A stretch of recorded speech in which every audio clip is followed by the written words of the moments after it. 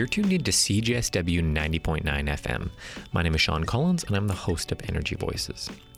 This month on Energy Voices, we're going to explore a variety of topics, but the backbone of the show will be a long-form discussion with Jim Andres, who's the manager of the Energy Transition Strategy for the City of Edmonton.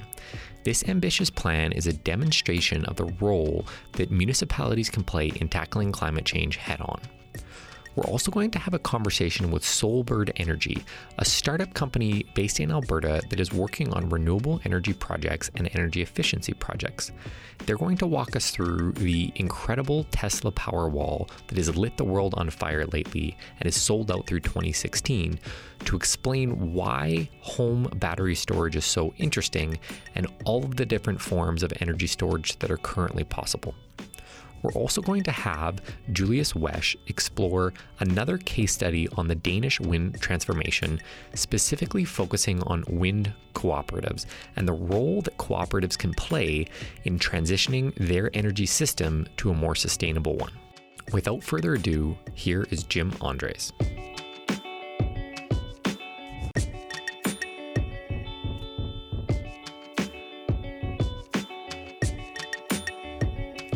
Next up on Energy Voices, I'm excited to talk about one of my favorite subjects on Earth, the city of Edmonton, Alberta. I'm joined by Jim Andres, who's leading the energy transition strategy for the city of Edmonton. So first off, welcome to the show, Jim. Hi, Sean. Nice to be here. Yeah. So why we wanted to have you on today was to really dive into one of the most interesting questions and interesting answers to how do we tackle climate change and how do we tackle sustainability issues globally. If you look at the data, there's actually been a huge amount of progress that's been made by cities. The municipal governments seem to have an ability to sort of get over bipartisan politics and really just focus on achieving some really specific objectives. And that's the reason we wanted to bring you on was there's been a lot of really interesting dynamics happening in Edmonton around the energy transition strategy, which you're leading. So in order to bring our listeners up to speed, can you give us sort of two sentences on what the energy transition strategy is in Edmonton? Sure. Edmonton's community energy transition strategy is a risk management strategy. First and foremost, it's designed to protect the quality of life of Edmontonians from risks that are coming from energy and climate. Okay. And the obvious question that a lot of people will be asking is, Edmonton is a city in the heart of Alberta. It's a services industry. There's huge refining operations here. A lot of people, the nickname for Edmonton is oil country. So is this not in opposition to the idea of Edmonton being an oil jurisdiction to sort of focus on climate change and sustainability and quality of life? So how does that play into the fact of working on a transition strategy? Yeah, I think that if you asked the province, if you asked, political leaders at the city of Edmonton about being an energy city, it would be a broader vision than just extracting fossil fuels. So I think both of those orders of government aspire to be energy cities and recognize that fossil fuels have certainly been our bread and butter for almost over half a century for sure, and we owe a lot to them. But I think most of those policymakers will also recognize that fossil fuels and being so dependent on them as we are in Alberta poses a number of risks, and that it makes a lot of sense for us to be diversifying our energy portfolios and our economy. Mm-hmm. And so give us the high level of the objectives of the energy transition strategy. So on what timelines are you trying to achieve what objectives? Well, probably the global driver behind all of this is the IPCC and other scientific bodies around the planet that agree that GHG emissions are rising to dangerous levels, and that we have to reduce our emissions by 50 to 80% and probably closer to the 80% by the middle of the century. So that's the scientific backdrop to anything that we're doing in Edmonton. Our policymakers, progressive policymakers around the world say the science is right, the science is good, we need to act on it. And so we've gone through a process over the last few years to understand what is theoretically possible in Edmonton. Then we went through a phase where we said, well, what is acceptable to citizens of Edmonton? It may be theoretically possible, but do citizens want to go down this low carbon path? And then the third phase leading to the project was, well, what is economically feasible? It may be theoretically, it may have citizen support, but once you crunch the numbers on this and people's eyes start to open up, they might say, ooh, this is not where we want it to go. So we've done all of that in developing the strategy, and we think that meeting all three of those criteria are targets, the targets that we landed on. And the highest level targets are that Edmonton can reduce its GHG emissions in total by 35% by the year 2035. So 35 by 35, and that's reduction from 2005 levels. Okay. We've also said we can make enormous gains in energy efficiency, and we've set a target to reduce the amount of energy an average Edmontonian uses by 25%, again by 2035. Yeah. And then we've also set a fairly modest goal, which certainly can be accelerated, to improve the energy resilience of our community, so that more of the electricity we use is generated close to where it's being used. And so we've set a target that 10% of Edmonton's electricity would be generated within city limits by 2035. And that local generation, is that all generation types, or is that predominantly solar, renewable? Like, is there sort of a focus area for that local generation, or is that sort of up to the citizens and the businesses to figure out? Yeah, well, the strategy sees two opportunities. We see a big opportunity for solar PV, and we think that a big part of that reduction would come from that. Okay. And we also see a big opportunity for combined heat and power and district energy systems that are being fueled by natural gas, which is cleaner than the alternative right now coming from the Alberta power grid. Yeah. And so first off, kudos. I think those are incredible and sort of they really toe the balance between being aggressive on actually transitioning our energy system and also balancing what is economically practical. But how do you take it from this idea of, okay, we want to have 35% less greenhouse gas emissions by 2035. It's 20 years away. It's not the longest time horizon in the world when you actually look at it. How do you make such a significant transition in such a short period of time in the grand scheme of things?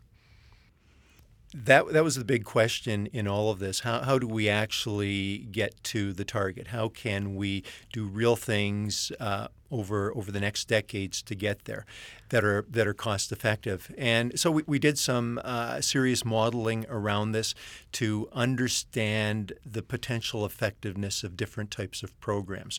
And we looked at energy efficiency programs in residential buildings, in large industrial, commercial, institutional buildings. We looked at conservation programs, and we modeled them after similar programs that were happening around the world. And it's sort of a generic modeling effort. If we applied a model like this to Edmonton to try to improve energy efficiency in old building stock or in old buildings, or to encourage the uptake of renewable energy, what would be the economics of that? What sort of results could we achieve based on the experience of other communities? And so we're convinced, based on our modeling, that there's really outstanding economics in energy efficiency programs for buildings, for industry, for large buildings. There's really good economics around encouraging uptake of solar PV in various situations. Really good potential benefit in encouraging the electrification of passenger vehicles. So we have numbers and good assumptions behind them, which say we can get to that 35% reduction target. And is the barrier just capital? Like when you mentioned that there's great economics, like if you do look into some of the retrofits of industrial buildings or commercial buildings, there genuinely does seem to be a positive economic case for making some of those retrofits and efficiency improvements. So what is the barrier? Is it simply capital? Is it policy? Is it incentives? Like what's preventing that capital from flowing into those solutions right now? Yeah, I think there's different answers for the different types of changes that are part of the strategy. But let's say just the energy efficiency in a residential home or in a commercial building. If it's such a brilliant idea, why aren't the owners of those buildings doing it right now? I think it's a combination of reasons, but the most the biggest reason right now is that there isn't a compelling economic business case for you or me to go and do significant retrofits in our home. Electricity is cheap, natural gas is cheap. Yes, if I do those changes, I'll experience a payback of 5 or 6 or 7 years, but in the scheme of things, it's a hassle, it's a disruption to my life, so I don't do it. So that I would say that is a major issue. In terms of industry, the same business cases exist there, but if you're an oil field manufacturing company and you have a certain amount of capital and you can put it into another assembly line to produce more things or drill more holes or go back to the shop and put in more insulation, outstanding returns on investment on all of those, but typically the energy efficiency improvements are going to lose out to another assembly line or another hole in the ground. Yeah. And so I wanted to actually go back a little bit to some of the things you said at the start of the interview around how you sort of did this 3-phase aspect of like what is theoretically possible all the way through to what is economically practical. And you said that there was a lot of engagement that went on. Can you maybe walk me through how the city of Edmonton is 1 million plus people? How do you get those decisions sort of wrung out of the population base of a large metropolitan area? Yeah, and I think that's a question that I think Western communities are grappling with. I mean, that goes right to the heart of democracy is how do you build a decision-making system so that it fairly reflects the opinions and the views and the values of the population. Because I'm willing to hazard a guess that they're not the same opinions across the spectrum. There's probably a wide range of opinions on what we should do about climate change in any city in North America. Yeah, there's in fact, as we set out to engage Edmontonians, we wanted Edmontonians' advice on do you support this community going more aggressively down a low-carbon path, adopting policies that aren't in place today. And so again, how do you talk to 800,000 people? Well, the day will come with social media where you might be able to do that better than today. But at this point in time, the way we did it is we had a good opportunity to work with an organization out of the U of A called Alberta Climate Dialogue, and Dr. David Kahane heads that organization. He had some academic funding to look at serious citizen deliberation surrounding climate change, and so we were really lucky to tap into that. And the first thing that they did it in designing this project and trying to get a good representative group of Edmontonians was to sample a statistically valid sample, 1,500 Edmontonians, asking them questions about their views about energy, about climate, about the risks that they represent for our community. And so, of course, we were able then to determine what is the distribution of opinions in our community, and we found that a small percentage thought that it was not an issue. A small percentage at the other end of the spectrum thought it was a serious issue, the most urgent issue. And then you had a lot of people in between. So it was the bell-shaped curve that represents Edmonton's points of view. And so that's the group of people that we brought into a very extensive citizen deliberation in the middle of the project, 6 Saturdays, 42 hours. Wow. Then they went away with independent academics and wrote a report for us. And I sat back just sort of wondering, what are they actually going to say? And what did they come back and say?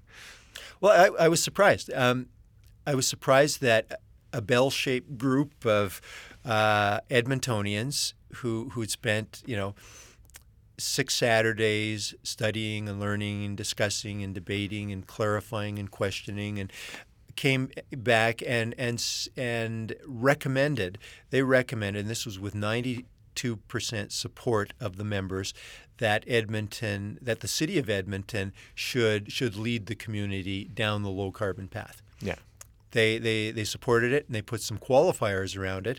And they said, in friendlier terms, they said in nice terms, just polite terms, we really don't have a lot of confidence in government when it comes to big multi-decade programs like this, spending lots of money. So we want you to take us down this path, but we also want you to be extremely transparent in this journey. Mm-hmm. We want you to be really clear about the programs that you're bringing forward, the costs and benefits of those programs, the success of those programs, the failures of those programs. We want you to be smart enough to stop doing dumb things as soon as it becomes apparent you're doing something that's dumb, and accelerate the stuff that's smart that will get us to the finish line. Yeah, I'm gonna use that to transition into some of the political, sort of the political underbelly of any large program like this. So what was the year that the whole energy transition program first started? City Council approved the Way We Green. That's the highest level environmental strategic plan in July 2011. And that had that aspirational goal to move towards being a carbon neutral city. Okay.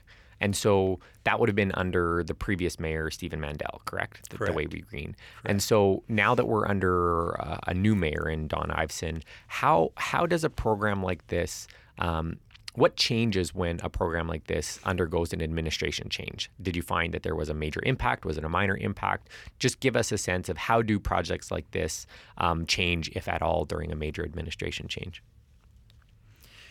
Well, I don't know if so much.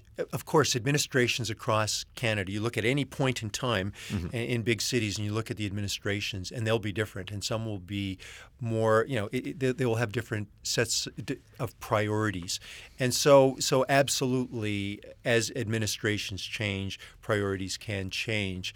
But I think equally on the subject of climate change and energy transition and the whole bag of issues around it. I think as time passes, and it's really accelerating, from year to year, almost from month to month, there seems to be an awakening, a general acceptance of the science, the urgency of the issue, and the need to move. So is there a difference between this council and the last council? Yes, and I think a big part of that is the passage of time and just sort of that learning that's going on in every council in the country, and then of course Mayor Iveson certainly came as a very strong advocate, and so a number of other councillors, and I would say right now that the majority of well, certainly all of council supported the strategy. They endorsed it. They agree in principle with it. Where there are differences, I would say they are relatively minor on a tactical level. But I think everyone is saying, let's not only move towards those targets, but let's speed it up and maybe even be more aggressive in getting to that target before 2035. Yeah, which is amazing to hear. Yeah. And so what's next? So where are we at in total? Give us a sense of where we're at in time with the energy transition strategy. What's the next steps, and how does this sort of go from sort of writing on paper to active projects in the real world? Right. When we drafted the strategy, we wanted it to be action-oriented. So most of it, probably, 75% of the short document, it's 50 pages long, but most of it is an action plan, very specific tactics that we've vetted with stakeholders and with the community, and we have the green light to run on them. So when council endorsed the strategy on April 30th, they gave us the green light to start moving on these items. So to the extent that we can with our budget, we're moving forward with a number of really interesting rubber hitting the road projects. But at the same time, we recognize that energy transition is a multi-decade effort, and we need to have the right machinery in place organizationally, a governance structure that will give status to this. So we're really busy as well putting together a governance structure, recommending back to City Council later this summer a committee structure that would be either a committee of City Council or an administrative committee reporting to the city manager, with lots of clout to oversee the implementation of this strategy. And also, there are some funding gaps. There is no way that we can achieve our goals. And Council is very clear on this as well. Understand it totally, that without large-scale community programs that are going to achieve our energy efficiency goals. Large-scale community programs around energy efficiency in homes, large buildings, in industry, solar PV uptake, other renewable energy uptake. We've got to, and that is going to take significant dollars. Council is aware of that. So we're in the process right now of developing our 2016 to 18 operating budget to reflect those financial realities, and at the same time, the serious dollars aren't going to be needed until 2018. And between now and then, we see an enormous need to be working with the province to come up with what we called a province-wide approach to this.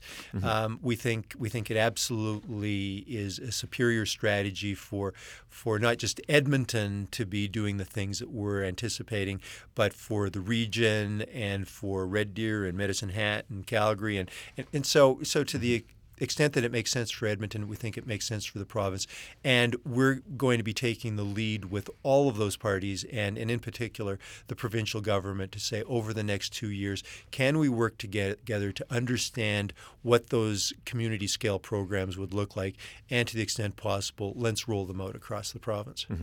Well, as someone who's born and raised in Alberta, I don't think there's ever been a more exciting time in the world of energy and climate and sustainability in this province, just with the work that's been going on for a number of years now with CCMC, some of the work that's been going on in Calgary, this transition strategy, as well as the new NDP government. I just feel like all levels of government and leadership in this province are really making actual strides towards putting us on the map as a leader around energy and climate. And so I just want to applaud you for your work. Is there a sense from yourself personally, is this exciting that you're finally getting to the point of action on some of these projects, that you've got approval through council and you're putting together the budgets? What has this meant for Jim Andres as the person, not the representative of the city?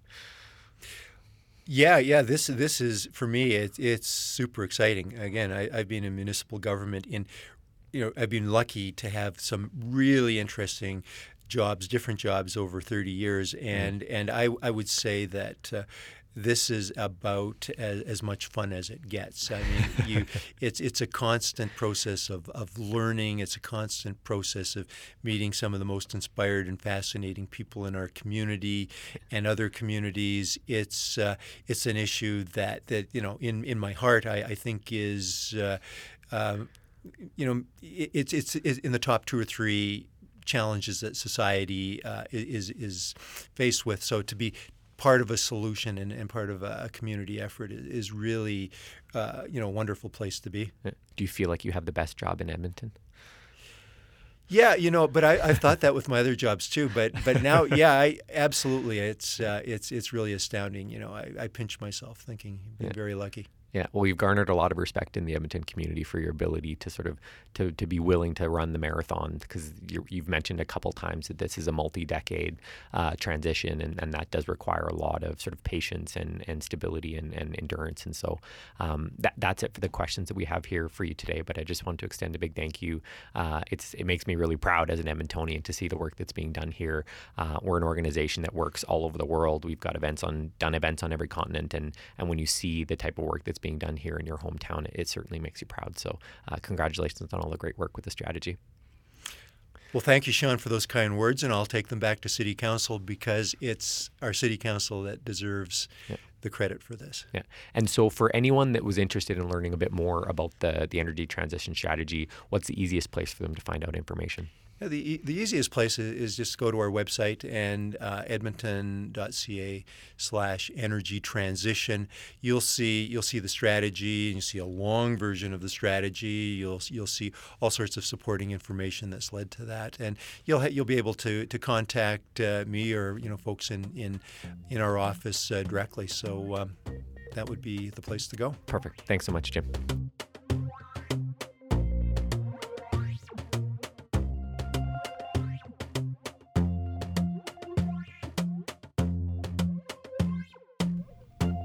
Before our next interview, I want to take a quick intermission to introduce our listeners to one of the most exciting programs Student Energy has ever launched. On Monday, we released our brand new energy literacy platform at studentenergy.org. This project has been almost 2 years in the making and was designed to be a brand new tool for anyone looking to learn about the energy system for the very first time. This platform has an incredible array of content that is curated by hundreds and hundreds of students and academic experts from around the world. The purpose was to be that entry point for anyone who wants to understand the complexities of the world of energy in a very simple and beautiful and digestible format. We've got dozens of beautifully designed animated videos to explain complex topics in energy. We also have an interactive systems map that will allow you to go from the top level production aspects of the energy industry all the way through to the end uses of energy.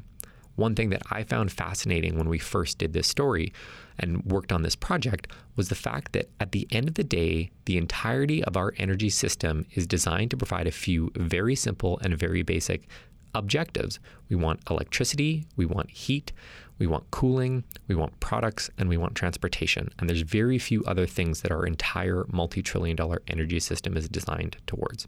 So again, please visit studentenergy.org and learn about the energy system from the ground up.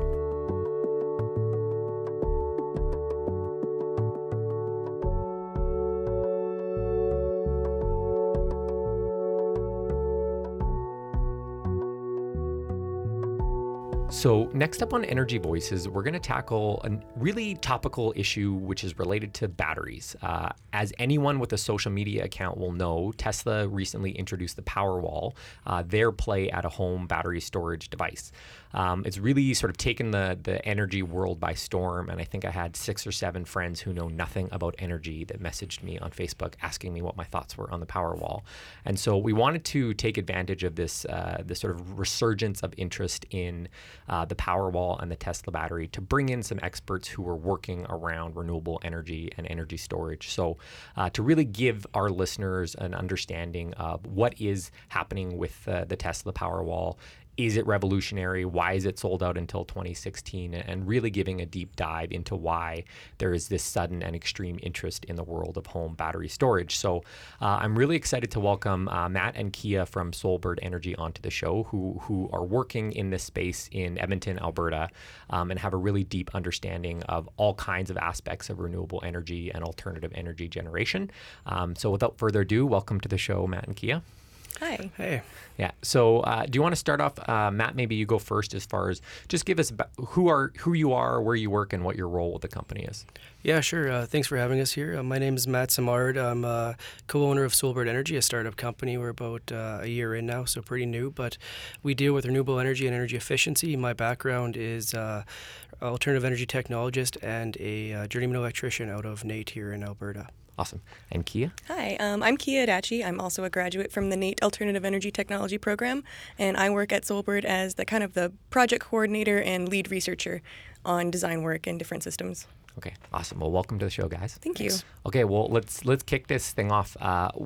What is electricity storage and why is it so important? So, Matt, maybe kick us off with the high-level overview. Sure, yeah. Electricity storage is extremely important, especially in the renewable energy industry.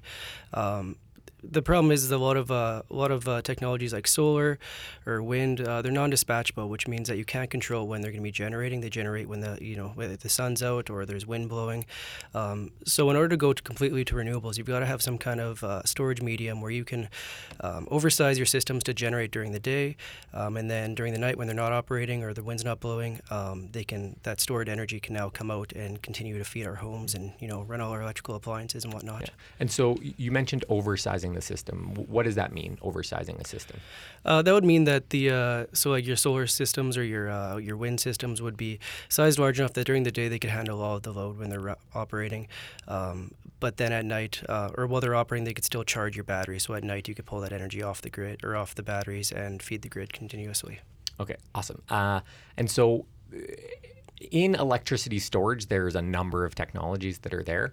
It's not just sort of a single battery type. And so we did this on a previous show where we did a 60-second blitz on nuclear technology. And I really like the segment, so I'm going to bring it back and put you very much on the spot here, Matt. All right. So I'm going to actually legitimately pull out a timer.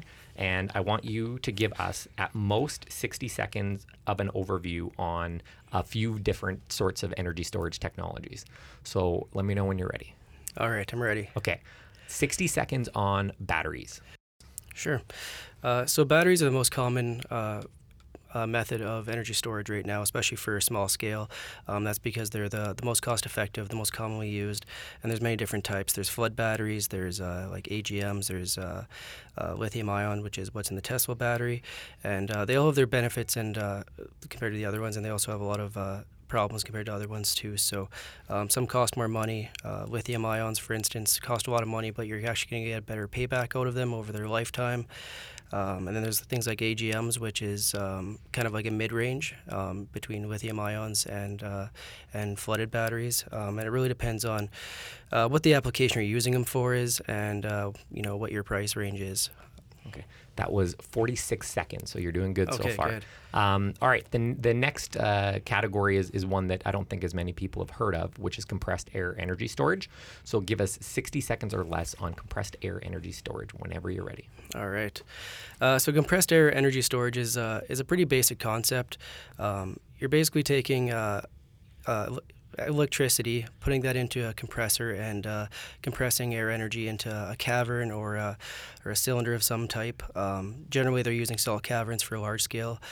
For small scale, it's as simple as a compressor that you use at home. So there's a lot of different variations of compressed air energy storage. Some people are just simply compressing the air, and you're getting not great efficiencies, but when you're using renewable energy, it doesn't matter that much because your fuel is free, basically. But there's new ones coming out now where they're actually recapturing a lot of the heat. So when you compress an air or a liquid, there's going to be heat generated. So they're recapturing that heat and using it for something else, putting it through a turbine or whatnot. And they're getting efficiency up to like 70% or more.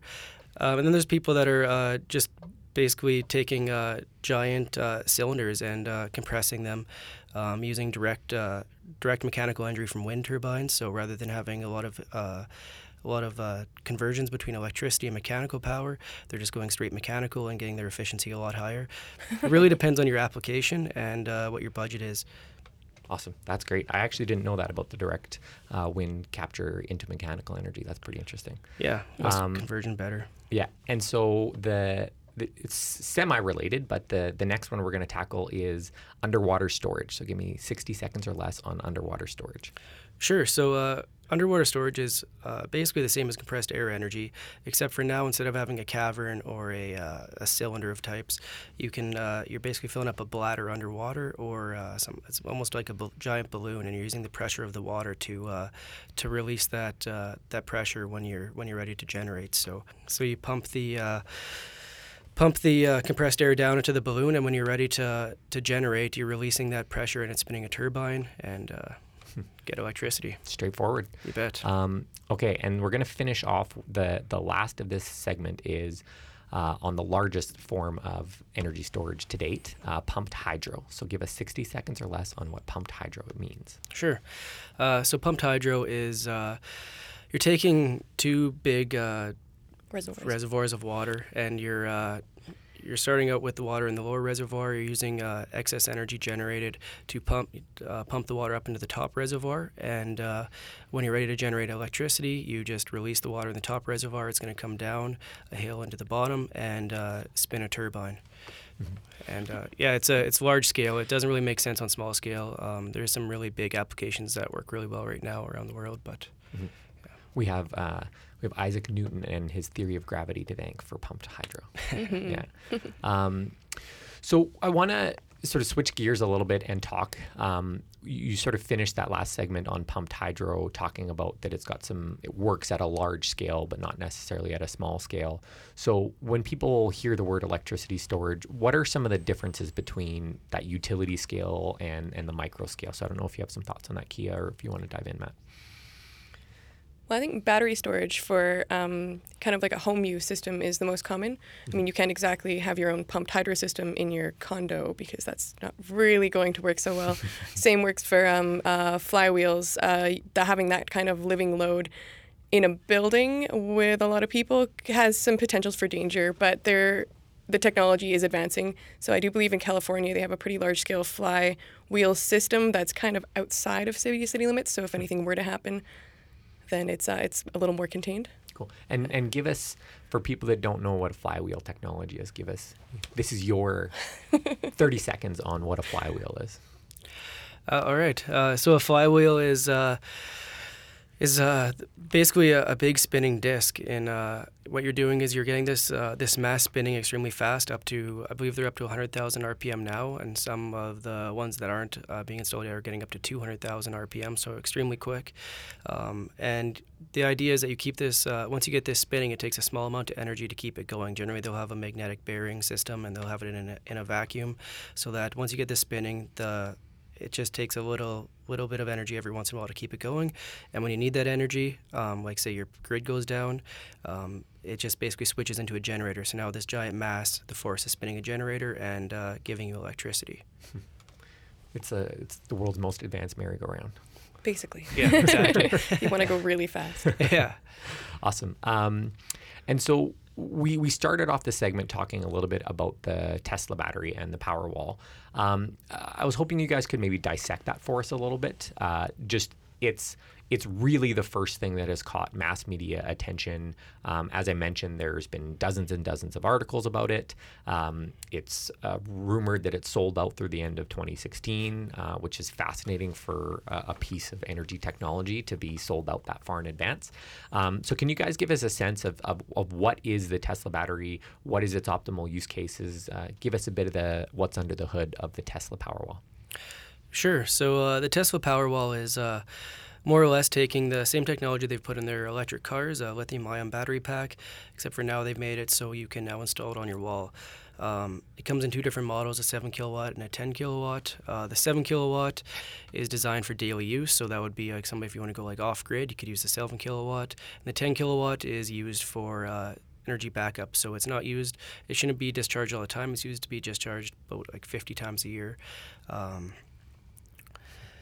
So there's some benefits and the price point that they're showing is definitely a positive, but there is, once you break it down a little bit further, there is some negative or some disadvantages to the Tesla battery. One is that it's got a really low output current. So when you look at their stats, it says about 5.6 amps at I think like 350 volts. So once you invert that into something you can use in your house, you're getting an average of about 15 amps continuously out of this thing. So I mean that's enough to run your your hair dryer or a microwave, but not cook dinner.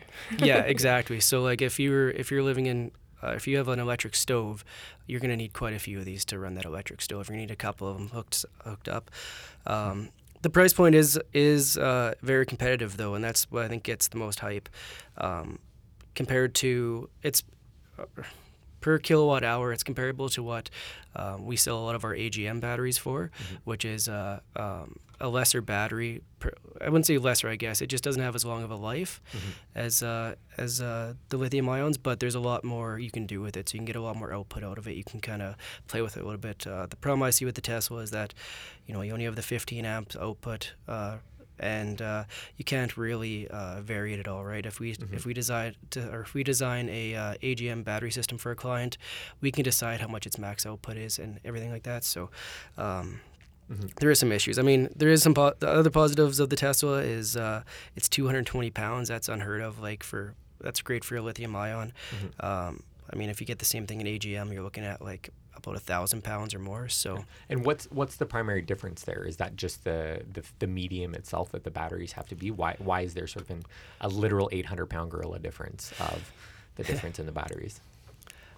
It's just it has to do with just higher energy density with the lithium ions, so you don't have to have as much to store as much energy. So, and that's the biggest thing about lithium ions, is just that they are extremely light, and some other things that you can mount them on a wall. Whereas like AGMs, it's a little bit trickier. They want to be, they don't want to be, or a lot of batteries don't want to be laid on their side. They won't operate that way. So with a lithium ion, you can put it on its side, you can put it on its back. It doesn't matter, right? It's just it's a solid state battery. Awesome. And who else is in this space? Tesla's obviously not probably the first or the last company to be working on battery technologies and sort of home-based battery technology. So what else is out there, and what else can people be paying attention to in this space? I mean, I would just pay attention to lithium-ion batteries in general. If you don't go with the Tesla battery and you were to come to like us and you want lithium ions, we could actually decide on how big of a system you need and custom build you a lithium ion battery as well. They're a little bit trickier because they need a battery management system that's it takes some designing, some engineering. So the price is a little bit higher, but like I said, at least with a custom made system, you can vary how it's going to work. And you can still make macaroni and cheese on the stove. Absolutely. It's very important. Yeah. The technology that goes into making a lithium-ion battery is a little more in-depth than just an AGM or like your traditional lead-acid battery. They require temperature sensors and like computer chips and things in them to keep them functioning properly, because they don't like to get too hot or too cold. And an interesting point is that the 10 kilowatt and the 7 kilowatt Tesla batteries aren't actually using the same technology either. The 10 kilowatt is using almost exactly the same technology as the Tesla cars, but the 7 kilowatt is using the technology that the lithium-ion technology that the Nissan Leaf uses, I believe. So it's kind of interesting. So they're kind of veering away from their own technology and adopting some new ones. And is that, you were mentioning that the 7 kilowatt one is sort of for daily use and daily dispatch? We might dive into some of the technical aspects, but what makes a battery sort of more adapted to daily dispatch versus sort of, you mentioned sort of maybe a third of the year or a quarter of the year being able to dispatch? So with any battery, there's a relationship between depth of discharge. So that's how far you're going down with its energy capacity, and how much you're discharging at one time, and just like the total size of the battery. So if you discharge a battery that's a really big battery, like really quickly, you're going to get like half of its rated output. But if you discharge it slowly, it's going to last a lot longer. The depth of discharge matters a lot with a lot of batteries. With AGMs, for instance, you don't want to go below 60%, or else you're going to really shorten the lifetime of a battery, of their batteries. But with a lithium ion, you can go down to like 70 to 90% without doing a lot of damage to it. So, and that's the biggest difference between the daily use and the 10 kilowatt that's used to discharge 50 times a year, is that the 10 kilowatt is most likely going to be about the same size as the 7 kilowatt, except for the 7 kilowatt's not going to go down that far. It's going down 70% most likely. So that's why they're practically the same size too. Yeah, interesting. That's really interesting. And so we mentioned the flywheel technology as sort of this newer technology that's developing. Is there anything else that's out there that you think people should be aware of as sort of really interesting, either home applications or for people that are looking at their own renewable energy systems? What do you think people should be paying attention to these days? I mean, when it comes down to homes right now, the best one still is batteries. Like lithium ions are a big one. even like fuel cells could be a game changer here soon. It's taken a little while to get off the ground, and there's been a lot of hype about fuel cells that it seems to take off for a while and then it dies down just because they run into issues. But yeah, or flow batteries. So you have two mediums that are basically flowing through a membrane and exchanging or doing the same process as a battery, giving you electricity, and then you just reverse the process to recharge it. Mm-hmm. So you put electricity into it and it basically recharges the whole thing. Mm-hmm. Or you can just change out the actual electrolyte inside of it and have a fully charged battery right away. But so I would say, yeah, flow batteries, fuel cells, and lithium ions. So the other interesting thing about lithium ions, I guess, is that they can charge to 100% extremely quickly, whereas like normal batteries, they can charge to 80% extremely quickly, and then you have to trickle charge them the rest of the way, so it takes a while. Whereas lithium ions, you can charge to 100% extremely quick, and there's no losses. And is that the technology behind the Tesla supercharger for the vehicles, where they have, I think it's a 15 or 20 minute recharge that you can do? Yeah, so I mean the technology that Tesla uses is basically just a bunch of really small batteries instead of a giant battery. And that makes it so you can charge it a lot quicker. Like if you can, because you're charging 100 or 1,000 mini batteries at once. Yeah, as exactly. To one. Yeah, yeah, That's and really they've got some really cool like liquid cooling technology, which they also use on these Tesla wall packs, which makes it so they don't overheat really quick.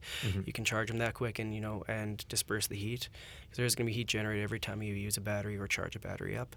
So it's a combination of a lot of technologies Tesla's using. Yeah, I've always said that sort of the past year of my life, I've become really fascinated by electricity. It's this thing, born and raised in North America, you don't know what it's like to turn on a light switch and not have there be 100.0% efficiency and uptime of our grid.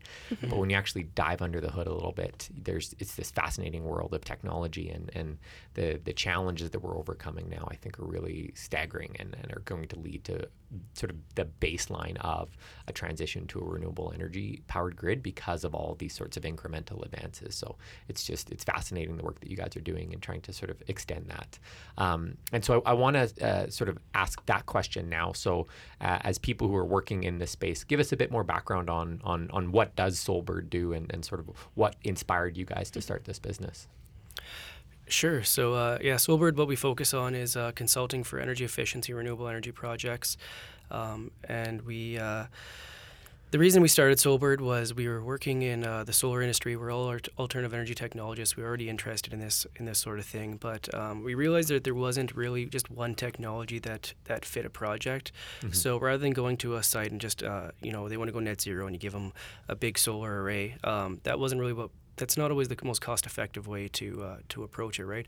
Energy efficiency is one of the most important factors if you want to have a sustainable community. And energy efficiency upgrades are generally 1/3 the price of renewable energy per watt saved. So, and that's the reason why Solbird Energy was born, was because we had the training to do all these different renewable energy types like solar, wind, hydro, geothermal, and I'm an electrician, so I had the background to work in energy efficiency and complex controls and things like that. So we decided to marry the two and try to make the biggest difference we could and make the most economic sense. Yeah. And what has been your guys' favorite project to date? Is there a flagship project that you look at as being Solbird's defining project so far? Oh goodness, there are so many different projects that have so many different aspects that we took major learning curves to get to. I think right now, one of my favorite projects is one that we can't really talk about. We can blank out the names. We can blank out the names. Yeah. Okay, well, the Tom project is really interesting because it is, 5 acres outside of the city? Yeah. And we're creating a massive solar system, a solar array to go over top of kind of like a seating area sunroom that's also going to power a house, a guest house, a garage, and a bunch of pathway lightings through the property. Cool. But it keeps changing and there's more iterations. But we're also working with another company to do permaculture and aquaculture and kind of integrate all these other kind of like living areas of his homestead into the solar array. So it's pretty neat. Yeah. That's amazing. Yeah, the closed loop cycle of using renewable energy to generate food is just such a fascinating concept. Absolutely. It's the ultimate net zero lifestyle if you can afford the upfront cost. Yeah, exactly, and just like total integration on such a high end property like that, right? Like a lot of people don't think it makes economic sense, but once this project's done, we're gonna be able to prove that it does. It does make a lot of sense, and especially if you can do everything together, like what Solbird does, it makes a lot of sense because you just save a lot of cost by integrating everything properly and hybridizing everything properly. Yeah.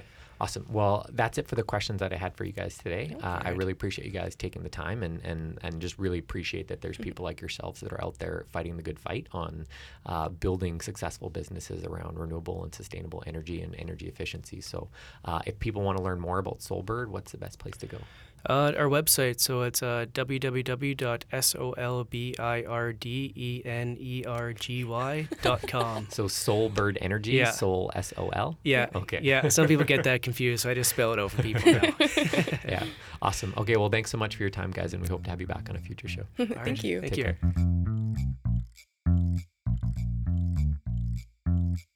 The next interview on Energy Voices is a snippet of an interview done by Julius Wesch as part 2 of his series on the Danish wind transformation.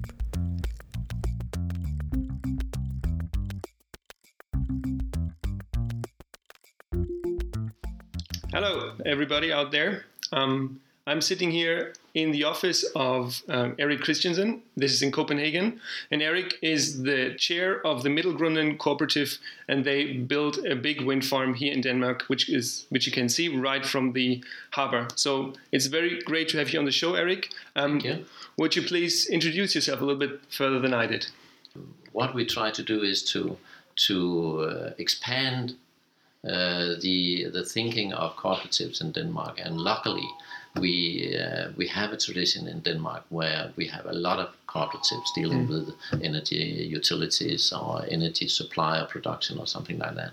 Some of our listeners might not really know what a cooperative is. So would you mind introducing the concept of a cooperative to our listeners? Well, all members of a cooperative, they are equal. They vote in the same way. They have a vote when they go to the annual general meeting. They can decide what to do, what we should do in the cooperative. They are the supreme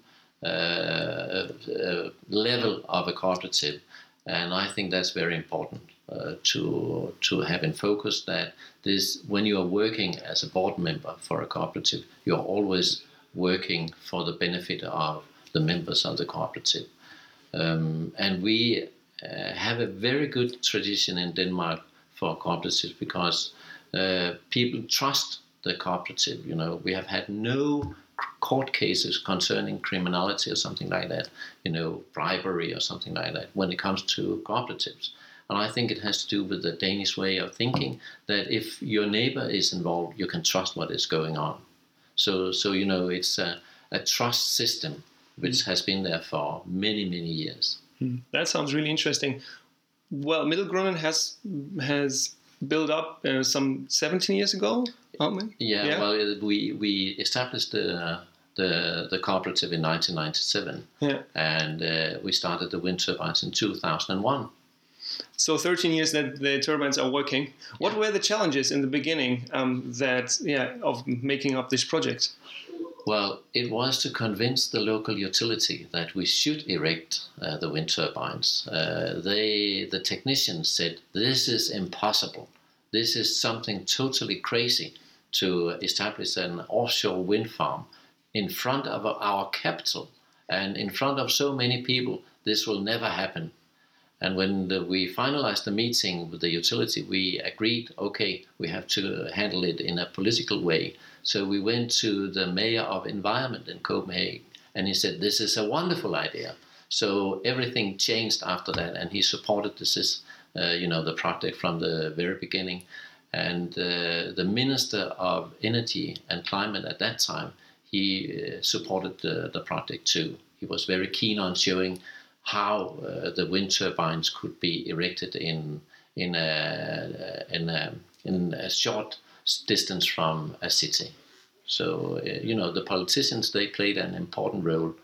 And it's something silly. You have always an opposition from technicians. I can speak like this because I'm a lawyer. But you have always thousands of objections from technicians. And sometimes you have to say, no, this will happen, we have to do in this direction, and it will happen. If people want something to happen, it will happen. We have seen that everywhere on Earth for many years. So that's how it is. Was it easy to find the people to build up the cooperative? And how many members have you got? When we had the final negotiations, well, I have to say that there was no legislation concerning offshore wind at that time. So when we had the project, the ministry, they followed the project and they made the legislation according to the experiences we had in the process and planning process and in the erection process and afterwards. So we actually influenced the legislation. After 2 years from the very start of the cooperative, we started marketing. No, it was 1 year. We started marketing in 1998.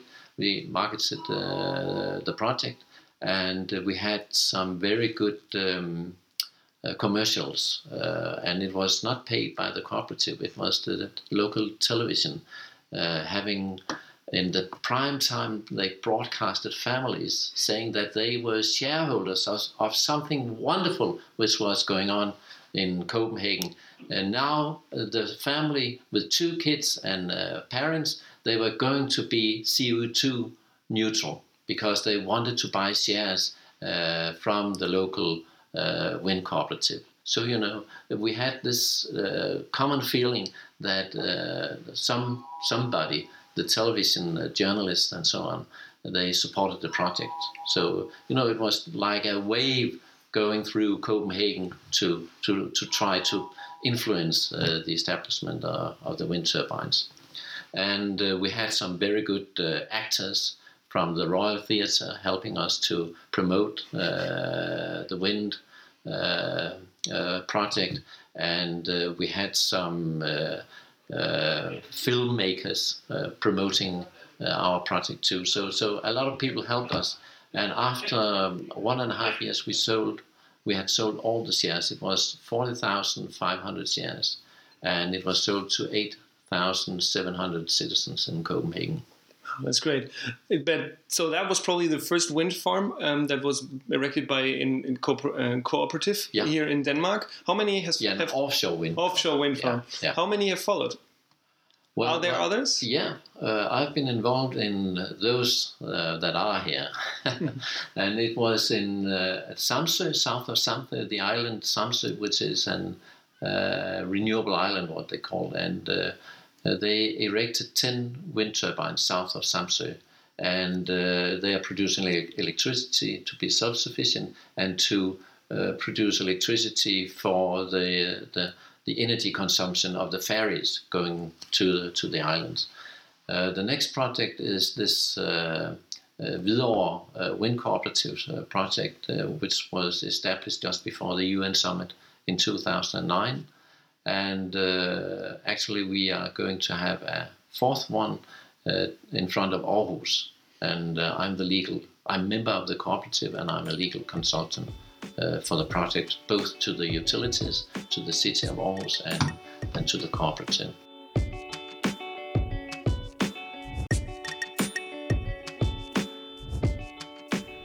Before we close the show, I would also like to take a second to remind all of our listeners about the upcoming International Student Energy Summit that Student Energy will be hosting on June 10th through 13th. This event is being hosted in Bali, Indonesia, and to date we have students from 87 countries that are registered to attend. If you or someone you know is a post-secondary student that is passionate about the world of energy, I strongly encourage you to visit www.ises2015.com. Again, please visit the International Student Energy Summit website to learn more about how you can participate in one of the world's largest gatherings of post-secondary students who are passionate about transitioning to a sustainable energy future. That brings to a close another month's episode of Energy Voices.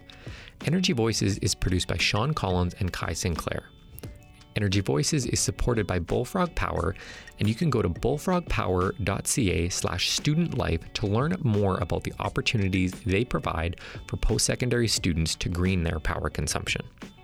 You can learn more about student energy and our new energy literacy platform at studentenergy.org, and you can download all previous episodes of our podcast by searching Energy Voices in iTunes or your favorite podcast service.